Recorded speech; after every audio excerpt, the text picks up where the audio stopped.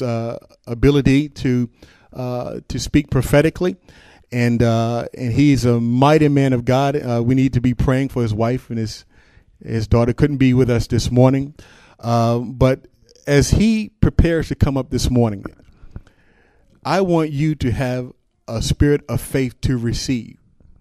Because as you have an expectation for what the man of God is bringing forth from the word of the Lord, it's going to boomerang back to you. God's going to meet that expectation, and you are going to be blessed tremendously because of it.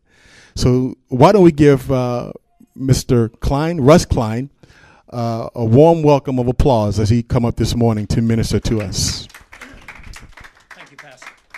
All right, I think I'm turned on. Yeah, at least. Test, 1, 2, am I on? Hallelujah. There we go. Well, good morning. Yeah, it's great to be with you all. I hear you've had a tremendous week. How many of you gotten to be part of the services this week? I understand God's moved powerfully, spoken prophetically into many of your lives, and it's exciting. It really is. Pastor, thank you for allowing me to come and be with you. My wife and daughter do send their greetings. Kim, my wife, we just celebrated this year our 25th wedding anniversary back in May. And she's doing well. At the beginning of the year, Kim contracted mononucleosis. As we were traveling, she was in St. Louis, Missouri, and unfortunately got that bug. And she's in recovery, but she's still a little worn out. And then my daughter, Shekinah, some of you remember little Shekinah. She was a miracle. After Kim and I have been married for 17 years and couldn't have children, God said otherwise. And so we have a little girl, Shekinah, which is the Hebrew word for the glory of God. But Shekinah just turned 8 years old a week ago. And so it's hard to believe how quickly it goes. Her and I were up in Canada on our birthday, and so we went to Niagara Falls and had a good time up there. But they sent their greetings. Shekinah ended up with a cough that was starting to go deep in her chest, and so we're believing God to touch her, but we didn't want to expose you to her germs and her to yours. So anyway, she is in recovery. It's exciting to be with you. I'm going to take just a moment and give you a little idea of what we do. Pastor Gary was saying that we travel, and we do. Kim and I have been traveling for 23 years now around the world in ministry. And so he knows we were singing that song, God, I ask for the nations, believe for the distant shores and the islands. That just stirred again that passion in my heart. Kim and I in 1980, let me pull back just a little bit here. In 1986, we began traveling full-time around America. And then in 1989, we began going to the nations with a trip to then communist Poland. And since then, God's done a lot of wonderful things. About 11 years ago or so, we connected with Ron Johnson. Most of you know Ron. And connected with him in Bethel Temple in Hampton.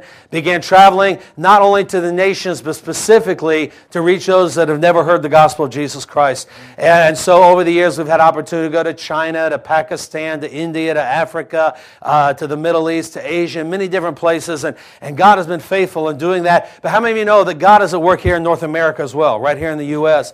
And so even over the last few weeks, God's been doing some powerful things. About a month ago, Pastor Ron Johnson and I had opportunity to go to Dearborn Heights, Michigan, outside of Detroit. And I don't know if you've heard of Dearborn before, but Dearborn is where the Muslims have targeted to be their first city that they take over in America. It has the largest Muslim population in Dearborn Heights, Michigan, the largest Muslim population outside of the Middle East. And so Pastor Ron and I had a chance to go and minister at an apostolic prophetic conference there they call Ground Zero.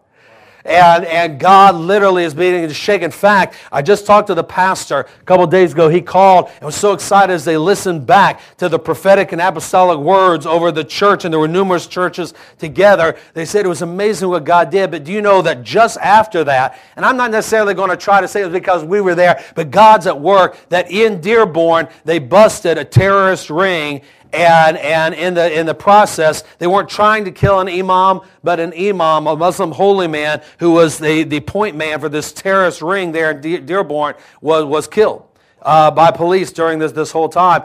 And we believe that God is uncovering the plot of the enemy.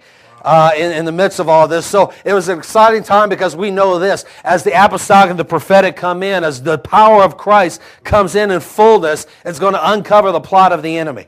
And so it was a powerful time. And then Shekinah and I went on from Detroit to Ottawa, Canada. and God did some powerful things up there. One day, a hitchhiker, 23 years old, nobody was sure if it was a man or woman. You ever seen one of those people? And it was a guy, 23 years old, but he had on earrings, long hair, and painted nails. So people were trying to figure out what it was, but no matter what it was, he got saved. He hitchhiked in, caught a ride to church with somebody, and he wasn't coming to church. He just needed a ride. They said, we'll pick you up, but we're going to take you to church first. But they gave him a place to stay for the night, food, some money to get on the way. But I ministered to him, others ministered to him, and then a family took him home. And as they were getting him something to eat, after midnight, they were talking to him and led him to Jesus. And so, thank God that, how many of you know, it takes all of us working together. It's not, well, the preacher does it. All of us doing our part. I heard one of the good messages you heard this week is something about arising out of your condition and coming into your position. And that means every one of us have a part to play in what God's doing. And a few weeks ago, we were in San Francisco ministering, and this one church we were at, it's outside of Oakland, California. Oakland right now has one of the highest murder rates in America.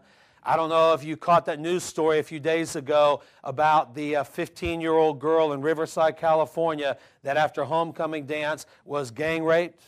I don't know if you caught that, and several involved and several witnesses doing nothing about it. Well, that's all in this area that we were just at. If you remember that same area just a couple months ago, the young girl that had gotten kidnapped and kept for several years by a man who ended up having several children by her and hiding her in a conclave in the same area. That area is rife right now with sin, with crime, with a lot of other things, but God is moving powerfully. One night we were doing a service there, and there were about 40 teenagers. Most of them had never been in church. Many of them living lives of homosexuality, bisexuality, whatever it is, both men and women, young men and women. And God powerfully brought many of them to Jesus Christ that night. And we began prophesying. My little then 7-year-old daughter was standing side by side prophesying over about a dozen teenagers. And it's exciting what God's up to. In the midst of, you were talking about that earlier, Pastor, that in the midst of darkness and these things, we're going to see the glory of God shine brighter and brighter. And so we're excited about the days in which we live. Isaiah 60, we're not going to preach from that, but Isaiah 60 tells us to arise and shine, for the light of God has come, His glory is risen upon us. And we believe we're in that day when God's glory is shaking the nations of the earth. And it says darkness is going to cover the earth, thick darkness is over the people. As I travel in America, as I travel the world, I believe there's no time in the history of the earth that darkness has been darker. And understand, we've had dark times in history, but there are now 7 billion people approximately on this planet. Multiply that by the darkness in people's hearts, and I believe the darkness is greater than ever before, but God's glory is arising. And I fully believe the glory of God is not a feeling, it's not an experience, it's not a manifestation. The glory of God is Jesus Christ being exhibited in and through our lives. And it says in Isaiah 60 that nations will come to your light. We sang a song about believing God for nations. Now, how many of you know to get nations, we've got to get cities? To get cities, we've got to get neighborhoods and spheres of influence, and that takes getting families. And I believe God in this day is bringing forth what Pastor's talking about, and that is a kingdom mindset. Now, Jesus said, I will build my church, speaking of Himself. So what I believe is this: as believers, our focus is not building the church. I've never pastored. I thank God for pastors. I love pastors, but they have to put up with people. So we that travel, we come in and preach, blow in, blow up, and blow out. I thank God for pastors. But, the kind of heart I have sometimes is, look, let me ask the question. How many of you have ever been hurt by somebody? Ever been betrayed? Ever had somebody do something wrong to you? Welcome to the human race. Get healed and get a life. See, that's why I don't pastor. I'm like, get healed, that's fine. Get healed, get in His love, get healed, but get a life. Quit living in the past. Pastor Ron says something. He says your identity is not, how does he say it? Our identity is not our history, it's our destiny. Think about that for a moment. Who you are is not based on the good, bad, and ugly of the past. Who we are, our identity, is based on what God's making us. Where I came from a broken family with mental illness, alcoholism, and physical abuse. That's what I grew up in. I was a fat, shy little kid from a broken, abusive family, and yet God, somewhere in the midst of that, put his hand on me and said, I've called you to be a prophet to the nations. Not based on anything I had, anything I could do, but because of the grace of God and the mercy of God. And God is looking at each one of us, regardless of our history, regardless of whether we were victims or whether we were the ones that were the perpetrators of great evil. But God's looking at us through the eyes of Jesus. You were talking about the righteousness. We are the righteousness of God in Christ. And so it's through that God is seeing us, and I believe raising up a people of glory in these last days. The way God has spoken it into our hearts is that we're entering a season that can be called the best of times and the worst of times. I believe as we march toward the end of time, we're going to see evil increase. We're going to see darkness increase. There will be a falling away. The disciples asked Jesus, what are the signs of the end and your soon return? How many of you know we're getting close to the return of Christ? What does it talk about? It talks about wars, rumors of wars, famines, earthquake, pestilence, and by the way, aren't these pretty flowers? They bought them for Kim, but I guess I get them now. Well, I'll make sure that she thinks they're from me. So no. Thank you all for your generosity in thinking of our family. But it says there will be wars, rumors, wars, famine, earthquake, pestilence. We see this all around us. It says there will be false Christs and false prophets. Now, I used to imagine that just meant that people are going to stand up declaring that they're Jesus Christ and deceive many. Now, the Bible says, though, that even those of us who are the very elect have to be careful that we don't get deceived. Now, think about this. If I stood here and said, I am Jesus Christ, how many of you would have no problem telling that I was in deception? So why is Jesus warning even the very elect? Now, this is not a doctrine, but could it be? What does the word Christ mean? Do you know? It means anointed one. So could it be? It doesn't say people are going to say, I'm Jesus Christ. It says people are going to be false Christs. May I say it this way? False anointed ones. I believe one of the dangers in the modern day Pentecostal and charismatic church is that we follow anyone who says, I'm anointed. I'm the anointed one. I wave and people fall under the power. I get revelation knowledge. I can preach good. Whatever our thing of anointing is, or I have wealth, which we think is the anointing. Anything that is equated with the anointing, we have a tendency to idolize in the charismatic Pentecostal movement. So I believe that as we rush toward the last days, the deception we've got to be aware of is anything that doesn't point to Jesus. You said it earlier, Pastor. Revelation chapter 19, verse 10 says the testimony of Jesus is the spirit of prophecy. Even in the prophetic, it's not about how many angels we see, how many times we fly to the third heavens, and how many people we can give details of their life. I can take you to witch doctors in Africa that can take people's pain away. I can take you to psychics that can tell you details about your life. It's not just about the gifts and the power, it's about Jesus. He's got to stay the focus. So as you're ending this week of consecration, thank God for all the things he's done, but it comes back to Jesus Christ and him crucified. Over the last couple of years, I've struggled with some things. Not sin outwardly, but I've struggled with being very disillusioned with the church. Disillusioned with the apostolic movement, the prophetic movement, the renewal movement. Disillusioned with a lot of stuff in church because I saw a lot of people focus on gifts and power and personalities rather than Jesus. For a little while, I got bitter. I got resentful. God had to deal with me. He had to slap me around in his mercy and grace some. But God has brought me back to that scripture that Paul said, I've determined to know nothing among you save Jesus Christ and him crucified. And the Lord has been redirecting my ministry where it's not, where I wasn't off preaching other things other than Jesus, but my focus got more on what he would do rather than him. And that's what you were talking about earlier, Pastor. And so I believe God, at this conclusion of this week of consecration, is saying, thank God for power and prophecy and blessing and everything else, but it comes back to Jesus Christ. And that's what's going to change cities and nations. If we truly want to see our city come into the kingdom of God, we want to see nations become our inheritance, it's going to take more than the blessing of God. It's going to take the fullness of Jesus revealed in and through the church. Isaiah 66 asks a question. It says, can a nation be born in a day? Now, how many of you are believing God to truly give you Stafford and the surrounding area for the kingdom of God? We know in Joshua, when the people of Israel were going into the promised land, every place they put their foot, it belonged to them. And God is trying to get us to understand that as we walk through society. You know Mark 16 says, go into all the world and preach the gospel to every creature. Now, in the original Greek, that literally says, as you go about in your world, you preach the gospel to every creature.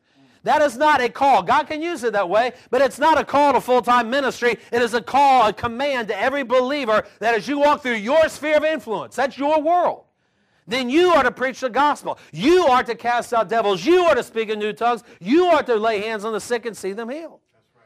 Every segment of society must be influenced by the kingdom of God. The kingdom of God is not about a bunch of people in church just worried about the ABCs of church growth, attendance, buildings, and cash. Thank God that He will build His church, but our job is not the church, it's the kingdom. We are part of the church, but our job is to extend the kingdom of God. What is the kingdom of God? Not far from here, there's a place called King's Dominion. And the kingdom of God is a king's dominion.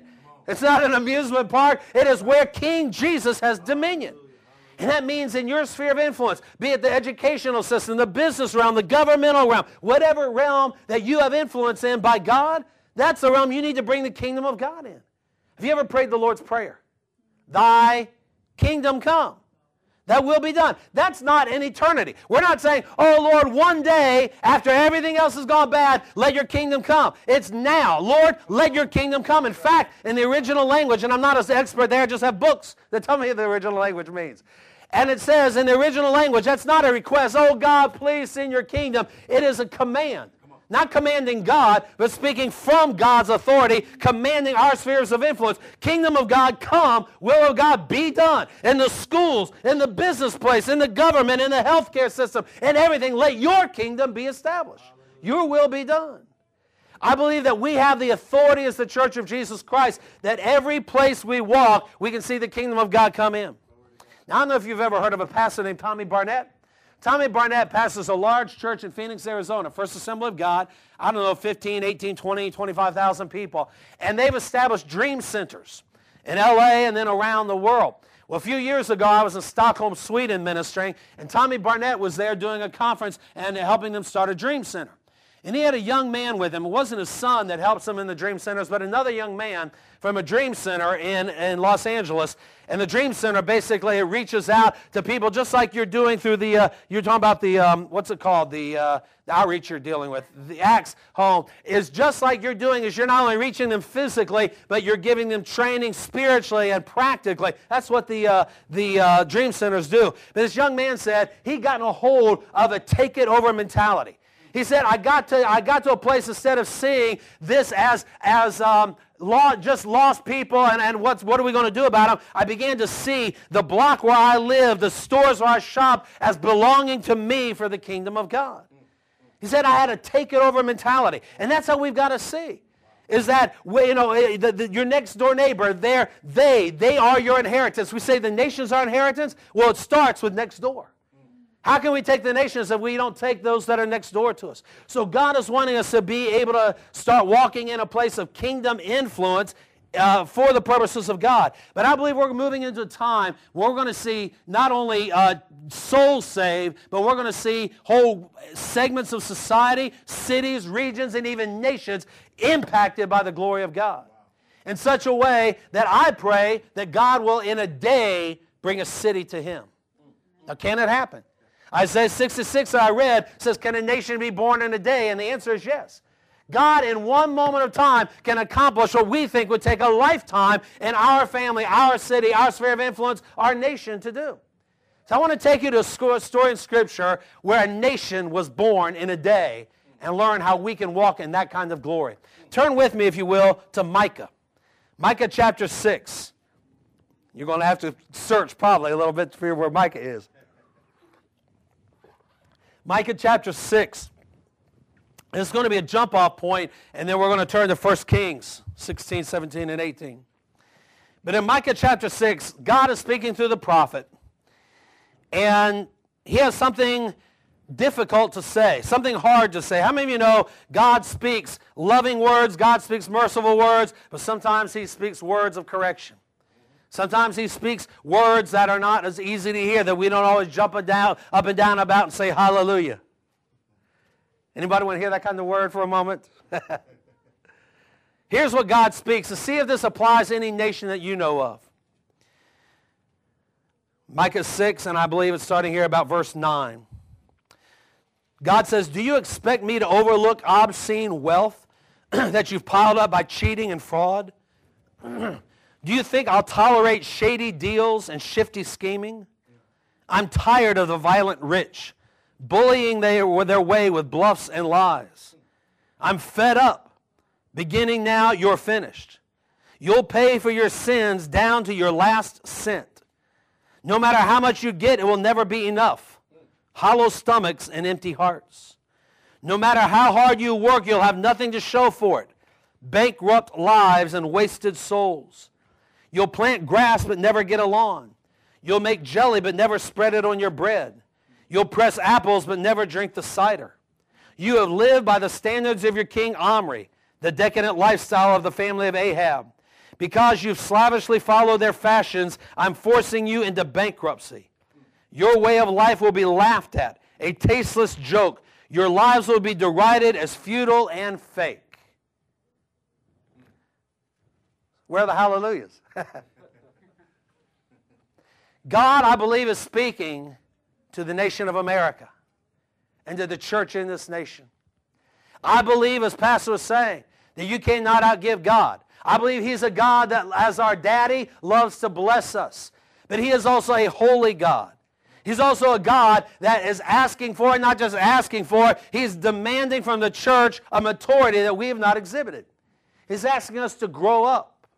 See, over the last many years, we've been able to run to God and hold on to all of our sins and our attitudes and all these other things, and God will bless us. But how many of you know when you raise children, there comes a day when they've got to do more than just wait for daddy to bless them. They've got to start exhibiting the character that daddy's been trying to pour into them. And it's not that daddy's going to punish them, take away what they need to live to punish them. But there is a place of discipline. In fact, the Word says that if we are not disciplined, then what are we? Does anybody want to use the real word? Bastards. If we are not disciplined, then we are not true children of God. So what is God wanting to do? To truly change our cities and nations, I believe God has got to start at the church. Is that what the Word of God says? Judgment begins at the house of God. Now, God said to the people of Israel in Micah, because you have sinned, you followed Omri and Ahab, no matter what you do, you're not going to have enough, and you're going to end up bankrupt, and your lives become a laughingstock to the world around you. 1 Kings 16. Let's see what it was they were being judged for. What does it mean to follow in the ways of Ahab of Omri and Ahab? Now, in verse 29 of 1 Kings 16, before we get to that, there have been many kings of Israel. We understand that. Israel had been a theocracy. It had been ruled by God with judges and prophets, but the people wanted to be like all the other nations on earth. Do you remember that? They cried out, God, give us a king. Now, I want to say this. I don't believe America is God's chosen people. I believe the church is God's chosen people. But in this nation, we've been able to exemplify in the past Christian values and Christian ideals, even though it's been broken in many ways, and it's been weak in many ways. It's been the single greatest tool for the gospel of Jesus Christ in the last 200 years in the world. So we as a nation, it seems, are now trying to become like everybody else in the world. We don't want to stand as America that's different, that stands for godly values. We are now trying to find any way to be accepted by the nations of the world. And regardless of whether you're Republican or Democrat, because I don't think God's either one. But we have got to understand in our nation, we are now crying out to be accepted by the world instead of standing for what's right. And there's a judgment that comes along with that. That America is right now running towards. Now, King Omri had been the most evil king that Israel had ever had up to that point. But then listen what it says. Verse 29, in the 38th year of Asa, king of Judah, Ahab, the son of Omri, became king of Israel. And he reigned in Samaria over Israel 22 years. So Omri had been the most evil king up to that point. Then Ahab, Omri's son, became king. Verse 30, Ahab, son of Omri, did more evil in the eyes of the Lord than any of those before him. So Omri had been the worst king, but his son was even worse. You ever heard the statement, when parents allow in moderation, their children will practice in excess? Right. That's right. Sometimes we look at the younger generation, at the violence, at the crudity, at the immorality among the young generation and say, how in the world is this happening? 8, 9, 10, 12-year-old kids doing some of these things. I believe in many ways it's because the adult population of our nation, and much of it, the adult population in the church, have not stood with values that are godly and kingdom values. Anything that makes us feel good like the world, then we do it. There's very little difference in the lifestyle of those that claim Jesus and those that don't. Now, I'm not talking about legalism. I'm not talking about you're accepted because you do everything right. I'm accepted not because I do everything right, but because He loves me. Because Christ loves me. You too. In fact, you know what I love? One of the things I love about God is God doesn't just love me, He enjoys me. He doesn't just put up with me. All right, have you ever been around somebody, you love them, but you have to put up with them? You know, what is it, Zephaniah? I think it is in chapter 1, verse 17 says, God rejoices over us with singing. The literal picture there in the Hebrew is that God, when He looks at us, gets such a kick out of us, He's in heaven going, wee! Now understand, He's the God of the universe. He's a God of holiness and justice and righteousness, but He's a God who's passionately in love with His people. And so God's not just putting up with you. He's not going, man, when will they get it right? He's pulling for you. He's cheering for you. But in the midst of all of that, He's still a holy God that cannot deny the nature of who He is, because true love is not allowing sin to go unchecked. True love is that God's going to confront the church face to face with our idolatry and our sin, because judgment begins at the house of God. So the people of Israel had an evil king, Omri. His son took it to the next dimension, extreme. Ahab did more evil in the eyes of the Lord than any of those before him. Verse 31, Ahab not only considered it trivial to commit the sins of Jeroboam, son of Nebat, excuse me, but he also married Jezebel, daughter of Ethbaal, king of the Sidonians, and began to serve Baal and worship him. So the king of the land, the government of the land, not only served idols, turned from God, served idols, he married a woman who served idols, and he encouraged the whole nation to serve idols. Listen to what it says he did. He set up an altar for Baal in the temple of Baal that he built in Samaria. Ahab also made an Asherah pole and did more to provoke the Lord, the God of Israel, to anger than did all the kings of Israel before him. Now, can I get a little controversial? Okay, well, if I can't, I'm going to anyway. Go for it. Hallelujah. Let me say it again clearly. I don't believe God's a Republican or Democrat.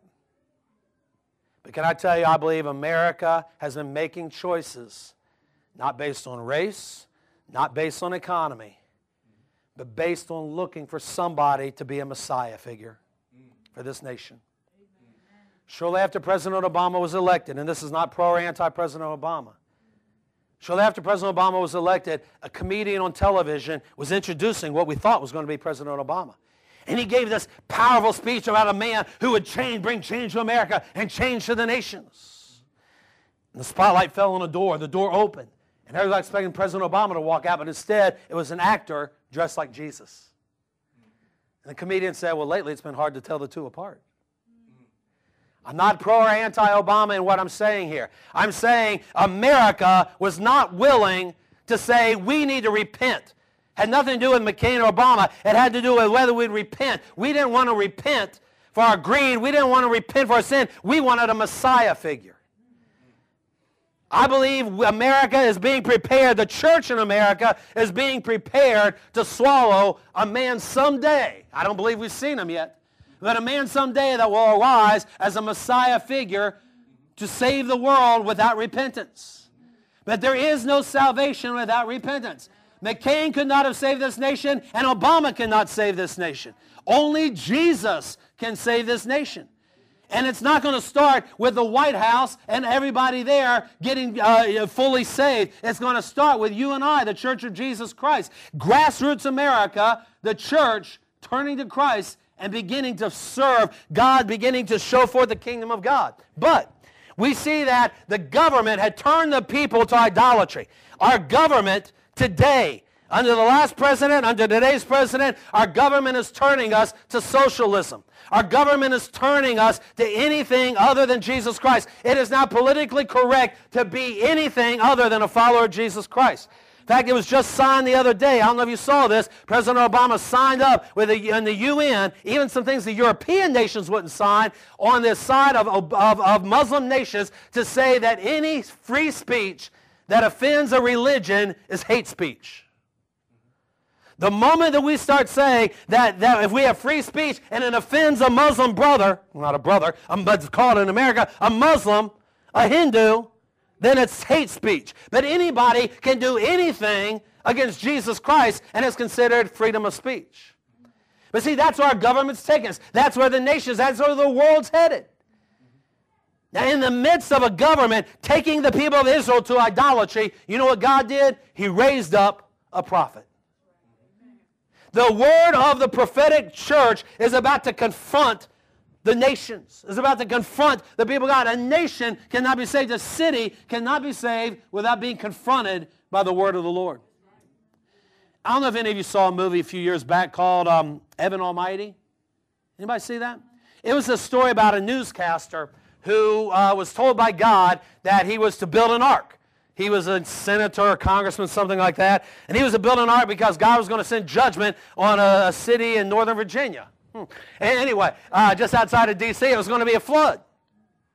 And so the man, he began, there's a whole story, I don't have time, but he was arguing with God. Finally, he said, I'll build the ark. And God caused his clothes to change to where he looked like Noah. His beard grew out, hair, all that. And Noah, this man was standing on the bow of the boat, giving a warning to the people of this Northern Virginia town, saying that that judgment is coming. And as I was watching this movie, the Spirit of God came on me. In a movie theater of all places, when I was a teenager, I was told if you were in a movie theater and the rapture happened, you might miss the rapture. But sitting in a movie theater, the Spirit of God came on me, I began to weep. And I felt the Spirit of God say, this is the type of prophetic message that's missing in America. See, most prophetic message we get in America is just a pat on the back. God's going to make you rich. God's going to make you wealthy. God's going to do this through you and that for you. And think that those are true words. But what we don't have much in America, what's not popular, what's not politically correct, even in Pentecostal and charismatic churches, unfortunately, is a word that confronts us in our idolatry. The books that sell are How to Have Your Best Life Now. That's one of the best-selling Christian books right now. How to Have Your Best Life Now. Does God want to bless you? Yes, He does. But you know what? I don't want my best life now. I want my best life in eternity. I'm not laying up treasures on earth. I'm laying up treasures in heaven. So I'm not trying to be anti anyone, but I'm saying there comes a place where we stop pandering to people's desires, scratching itching ears with our preaching and our doctrine and our prophecy, and we start confronting the idolatry that has existed in the people of God, in the church. So God, in chapter 17 of 1 Kings, verse 1, raised up a prophet. It says, now Elijah the Tishbite from Tishbe in Gilead. Let's stop there. Have you ever heard of Tishbe other than Elijah?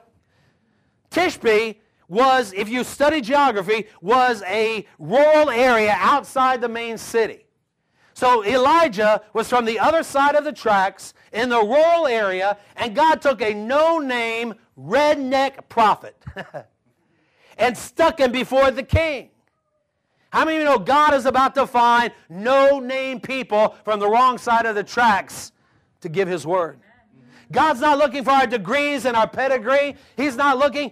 He'll use the rich and the talented and beautiful. So those of you that are rich and talented and beautiful, go for it. The rest of us, God will use us just like we are, because He's not looking for ability but availability.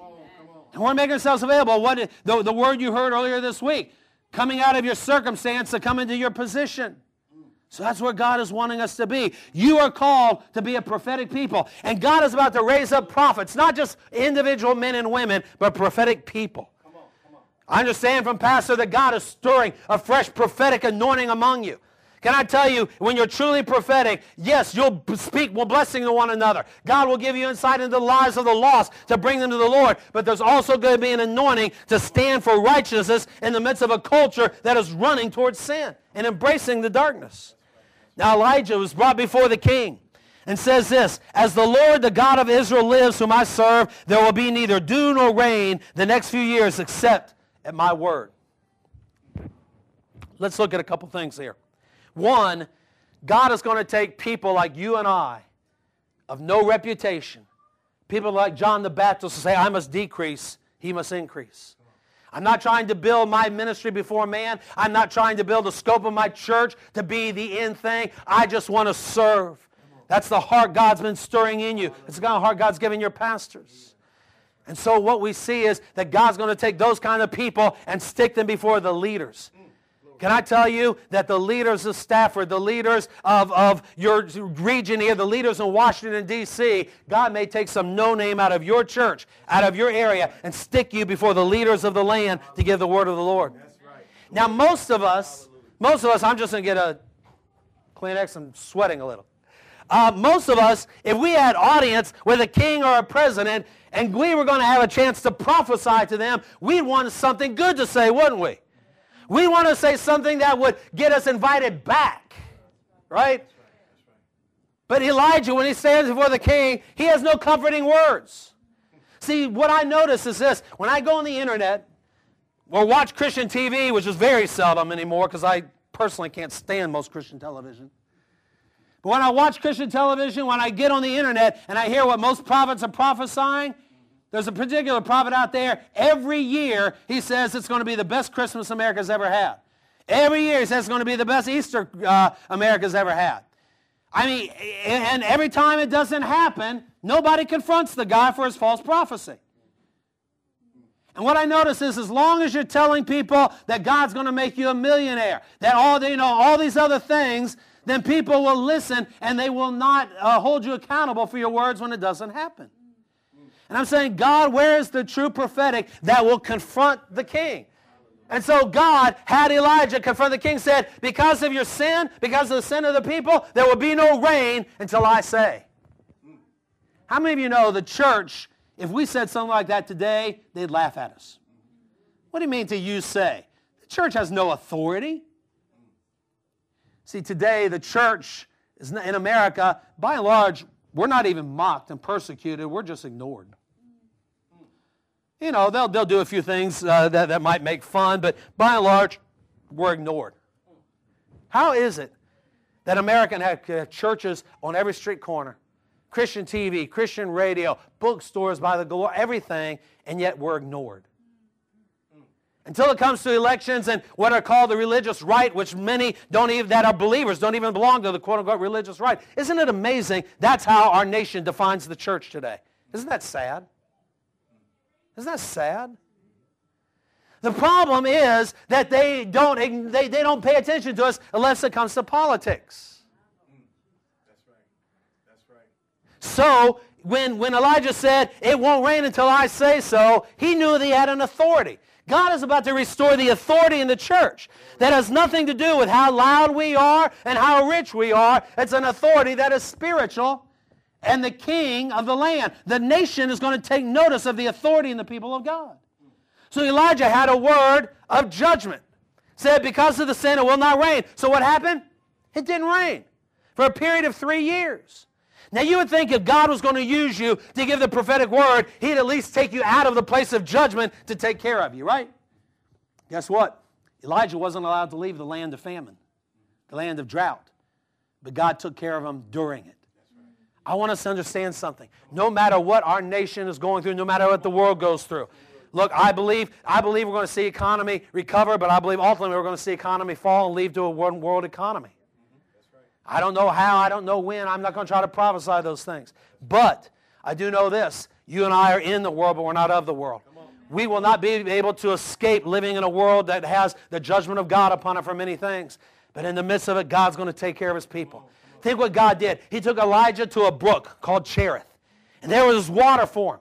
And it says that in the morning and the evening, ravens, birds, brought food and bread and meat for him. That's a miracle. I mean, how many of you like to, you're hungry in the morning, open up your window, and there's a bird with your breakfast? But now, think this through with me. When a raven brings meat, do you think he's bringing a grilled steak? Bringing barbecue? What kind of meat does a raven bring? Can I be real here? Roadkill. stringy meat from a dead animal.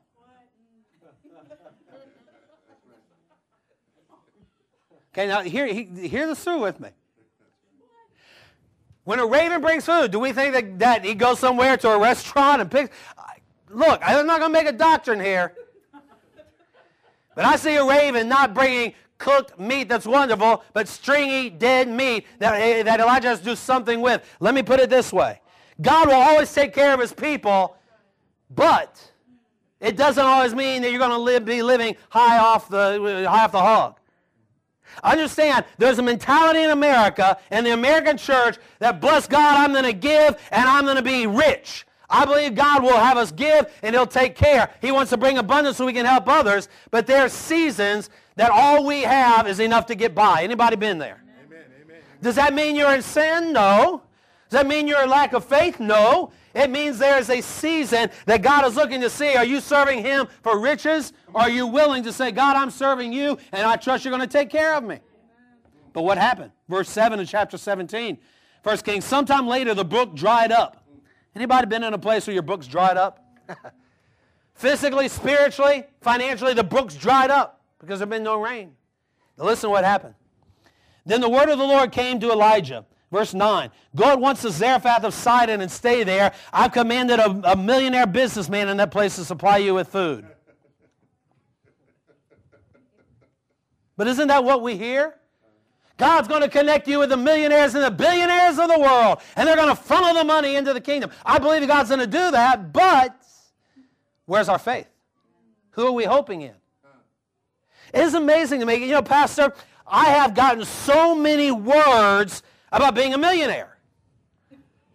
I mean, I've had tons of them. And I'm believing God for it because I want to funnel it to the nations. But I mean, so many times, by the end of the year, you're going to $1 million in your bank account. Well, it hasn't happened yet. I'm holding on. But I tell you what, it's amazing how many prophecies about millions that people are getting. Does God want to do it? Yes. But again, where is our faith?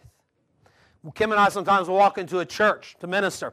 The pastor will say, you know, Russ, we got 10 millionaires in this church. Now, when I first started hearing that 20 years ago, I know, all right, I can't wait to see that offering check. I figured out why they had millionaires. They kept the money. No, hear me. Okay, hear what I'm saying. Do you know I found this? Almost always small and medium-sized churches are almost always bigger givers per capita and many times in actual dollar amount.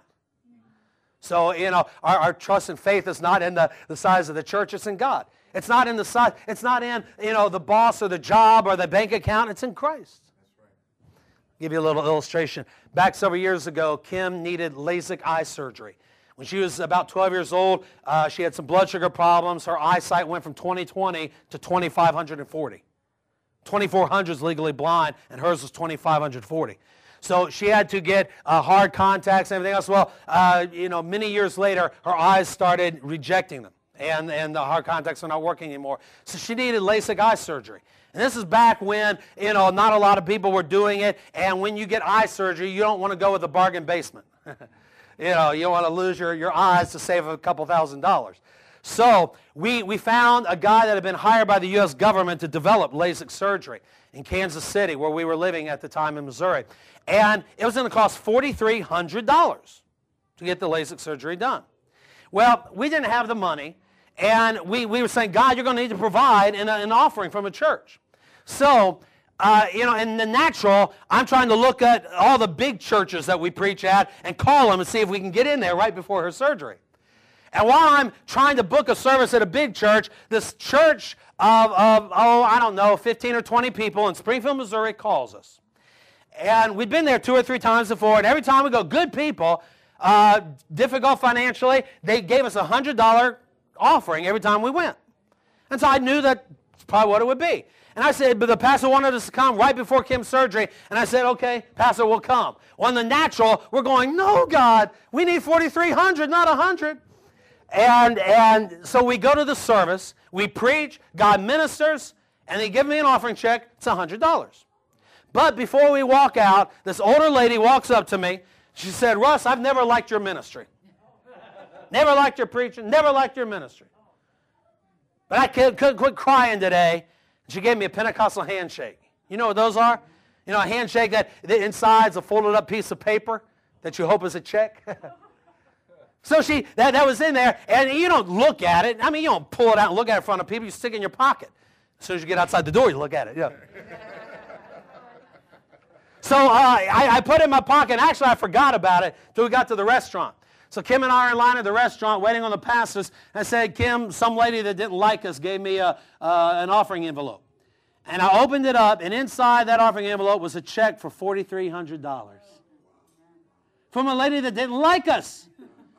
I keep saying, God, send more people that don't like us. But what I want us to understand is this. We were looking to what we thought would be the big church to supply, the place with all the bigness and all the rich people. But instead, God took us to the lowly place. You know what the scripture said here? God took Elijah to Zarephath of Sidon and said, I've commanded a widow woman in that place to supply you with food. Aren't you thankful that God is able to use anyone? That's right. Anyone to bring provision. It says, so Elijah went to Zarephath. When he came to the town gate, a widow was there gathering sticks. He called to her and asked, would you bring me a little water in a jar so I may have a drink? As she was going to get it, he called and bring me, please, a piece of bread. As surely as the Lord your God lives, she replied, I don't have any bread. Only a handful of flour in a jar and a little oil in a jug. Okay, now I want you to listen. How many of you believe in making statements of faith? Right? We're going to stand on the Word of God and His promises. I want you to listen to this widow woman and her statement of faith. I don't have any bread or flour. I've only got a little oil, a little jug, jar of flour, and et cetera, where to go. Okay, I don't have any bread, only a handful of flour in a jar, a little oil in a jug. Here's a confession of faith. I'm gathering a few sticks to take home and make a meal for myself and my son, that we may eat it and die. There's her statement of faith. You know what I found? We need to speak faith, but I found this, that God is not waiting for me to make a mistake so He can let judgment fall on me. He's not waiting for me to make a mistake in my words so that He can hold back blessing. I think in too many ways we have made God our slave. And instead of saying, speak, Lord, your servant hears, we're saying, listen, Lord, your servant speaks. Does God want us to speak faith? Yes. But do you know this? Sometimes my emotions are not in line with my spirit. Anybody else been there? Sometimes my words speak out of my emotions and my soul and not out of my spirit. Anybody ever had that problem? And thank God He sees my heart, and He's not bound by everything that I say just because I'm not saying everything perfect. Because what that leads to is a Christianity and a blessing based on my works and not His grace. If I say it right, then I get it. If I say it wrong, then I don't get it. Guess what? That is based on your works and not the grace of God. That's not faith. That's mind over matter. It's psychic power. What else should I stir up today?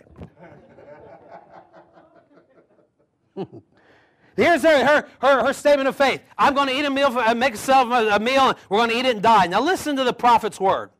Now if somebody, we'd hope, so today if somebody said, I don't have anything, I'm going to eat my last meal and die. I'm going to get kicked out of my house next week.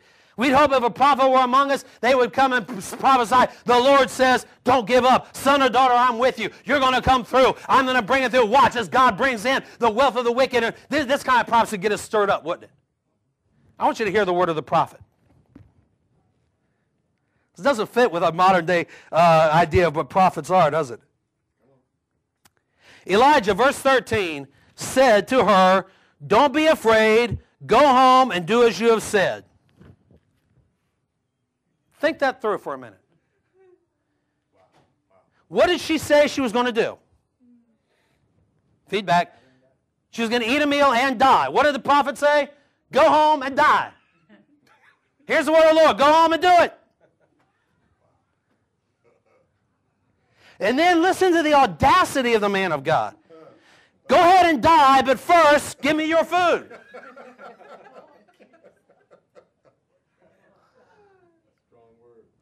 See, now we ought to take the offering up.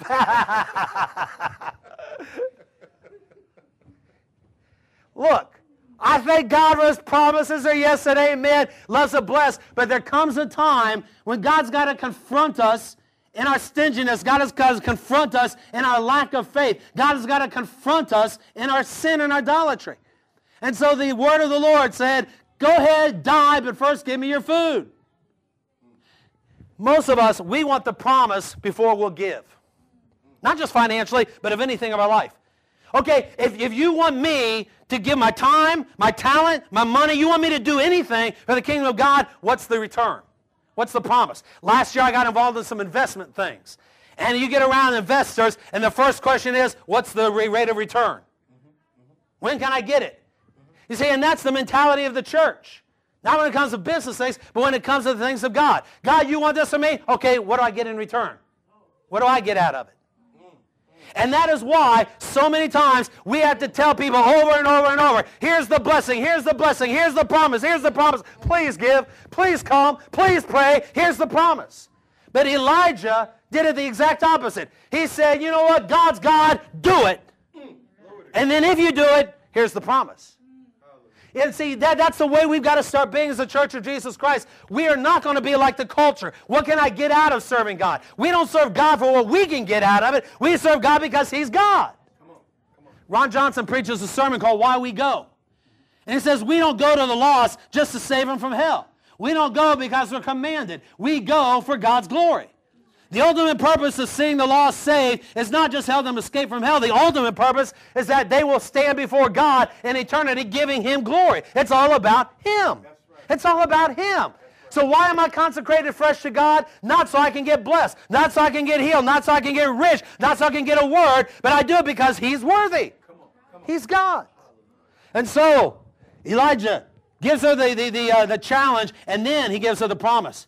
Verse 14. For this is what the Lord says, the jar of flour will not be used up and the jug of oil will not run dry. And today the Lord gives rain on the land. I want to give you a word of hope and promise. No matter what's going on in the economy of the world, no matter what's going on in the sin and the culture of the world, those of you and I that say, God, I'm going to confront my own idolatry. Lord, I'm going to depend on you. God's going to take care of us. It may be water in a raven. It may be out of a widow woman. It may be from the unlikely places, but God's going to take care of us in the midst of all of this. But let me close it out with this, because God wants to do more than take care of us, doesn't He? God wants to use us to bring His glory in and change cities and nations. So Elijah is brought back in chapter 18 to stand before King Ahab. And Ahab, when he sees Elijah, says, there you are, you want to cause trouble to Israel. Isn't it amazing? It was the king's sin and idolatry that brought the judgment, and yet the king blamed the man of God. The church today, we don't want to be blamed for anything. In the world, if we're truly like Jesus, what does the Scripture say? The world is going to hate us.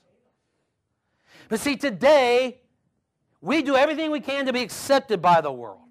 We to try to change our style. Look, we need to be relevant. Please understand, we need to be relevant to the people we're trying to reach.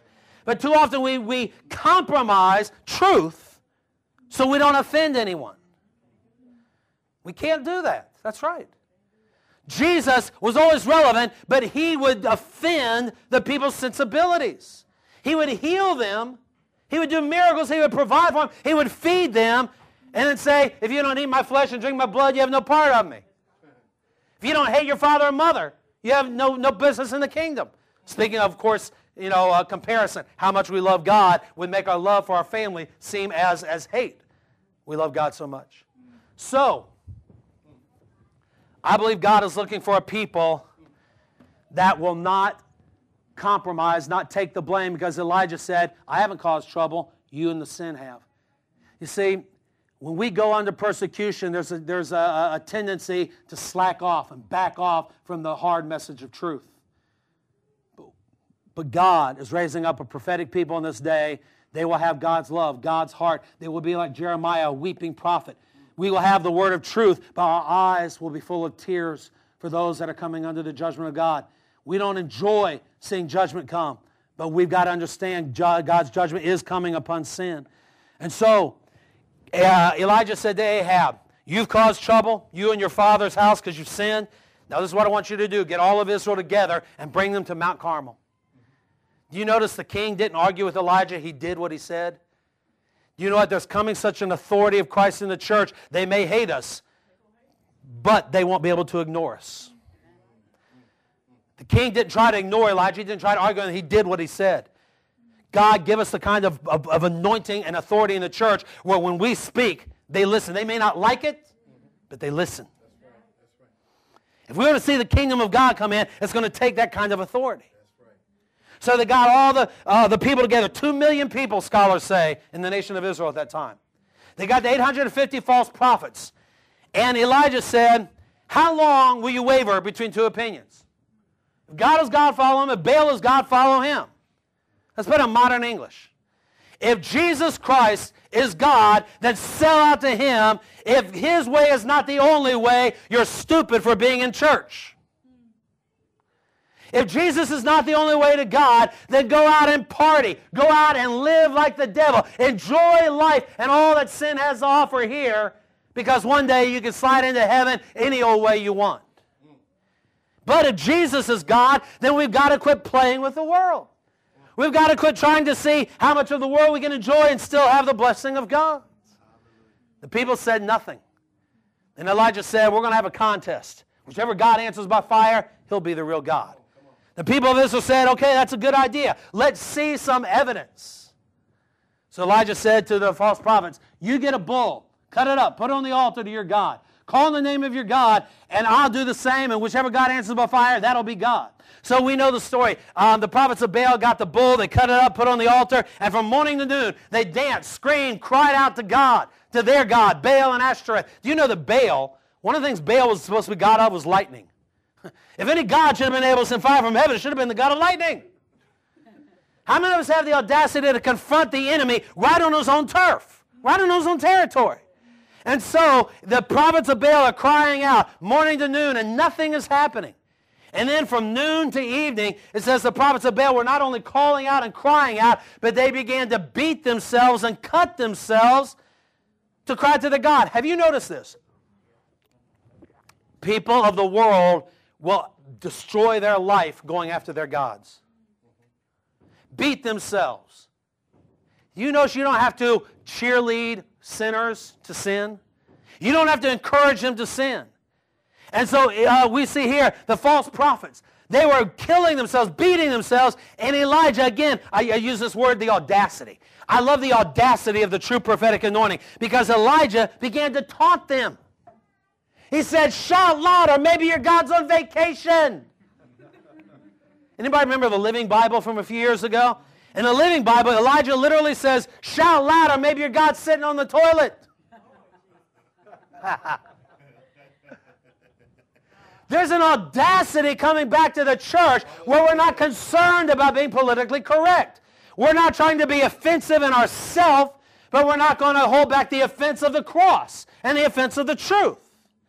And so Elijah began to taunt them, and we know nothing happened. Finally, it says Elijah got together. You can read it there in 17 and 18 in 1 Kings. But it says he rebuilt the altar of the Lord. You know what that tells me? The altar of the Lord had been in ruins. What's the altar? It's a place of prayer. It's a place of sacrifice. It's a place of consecration. What have you been doing this week? You've been rebuilding an altar of consecration. You have been, as Romans 12 says, offering yourself as a living sacrifice, holy and acceptable unto God. Elijah rebuilt the altar of the Lord. He could cut the bull up, put it on there, and then it says he dug a trench around it. Remember that? Dug a trench around the altar? What did he have the people do in that trench? Dump water in it. Remember how many times? 3 times. To fill up a trench. Now think with me for a minute. What had not happened for 3 years? Hadn't rained. So what did they have almost nothing left of? Water. And so in the midst of not having almost anything, Elijah said, waste what water you have left on the sacrifice for God. Let's take another offering. What the thing we have, the famine of, let's give the last of it. And believe God's glory to consume it. So they poured out water 3 times. Then Elijah prayed a simple prayer. Elijah didn't have to go through Pentecostal gyrations to get God to move. You know, I'm thankful that we can be full of life and joy, but I'm thankful that God does not need us to put on a religious act before He'll answer. I don't have to scream, I don't have to cry, I don't have to holler. If I want to, fine. But God's not waiting for me to put on a show. He sees the heart. And Elijah prayed a simple prayer, God, answer by fire, so the people will know that you are God, you've sent me, and you're turning their hearts back again. The way I phrase it is this. Elijah said, God, answer with a visible, physical,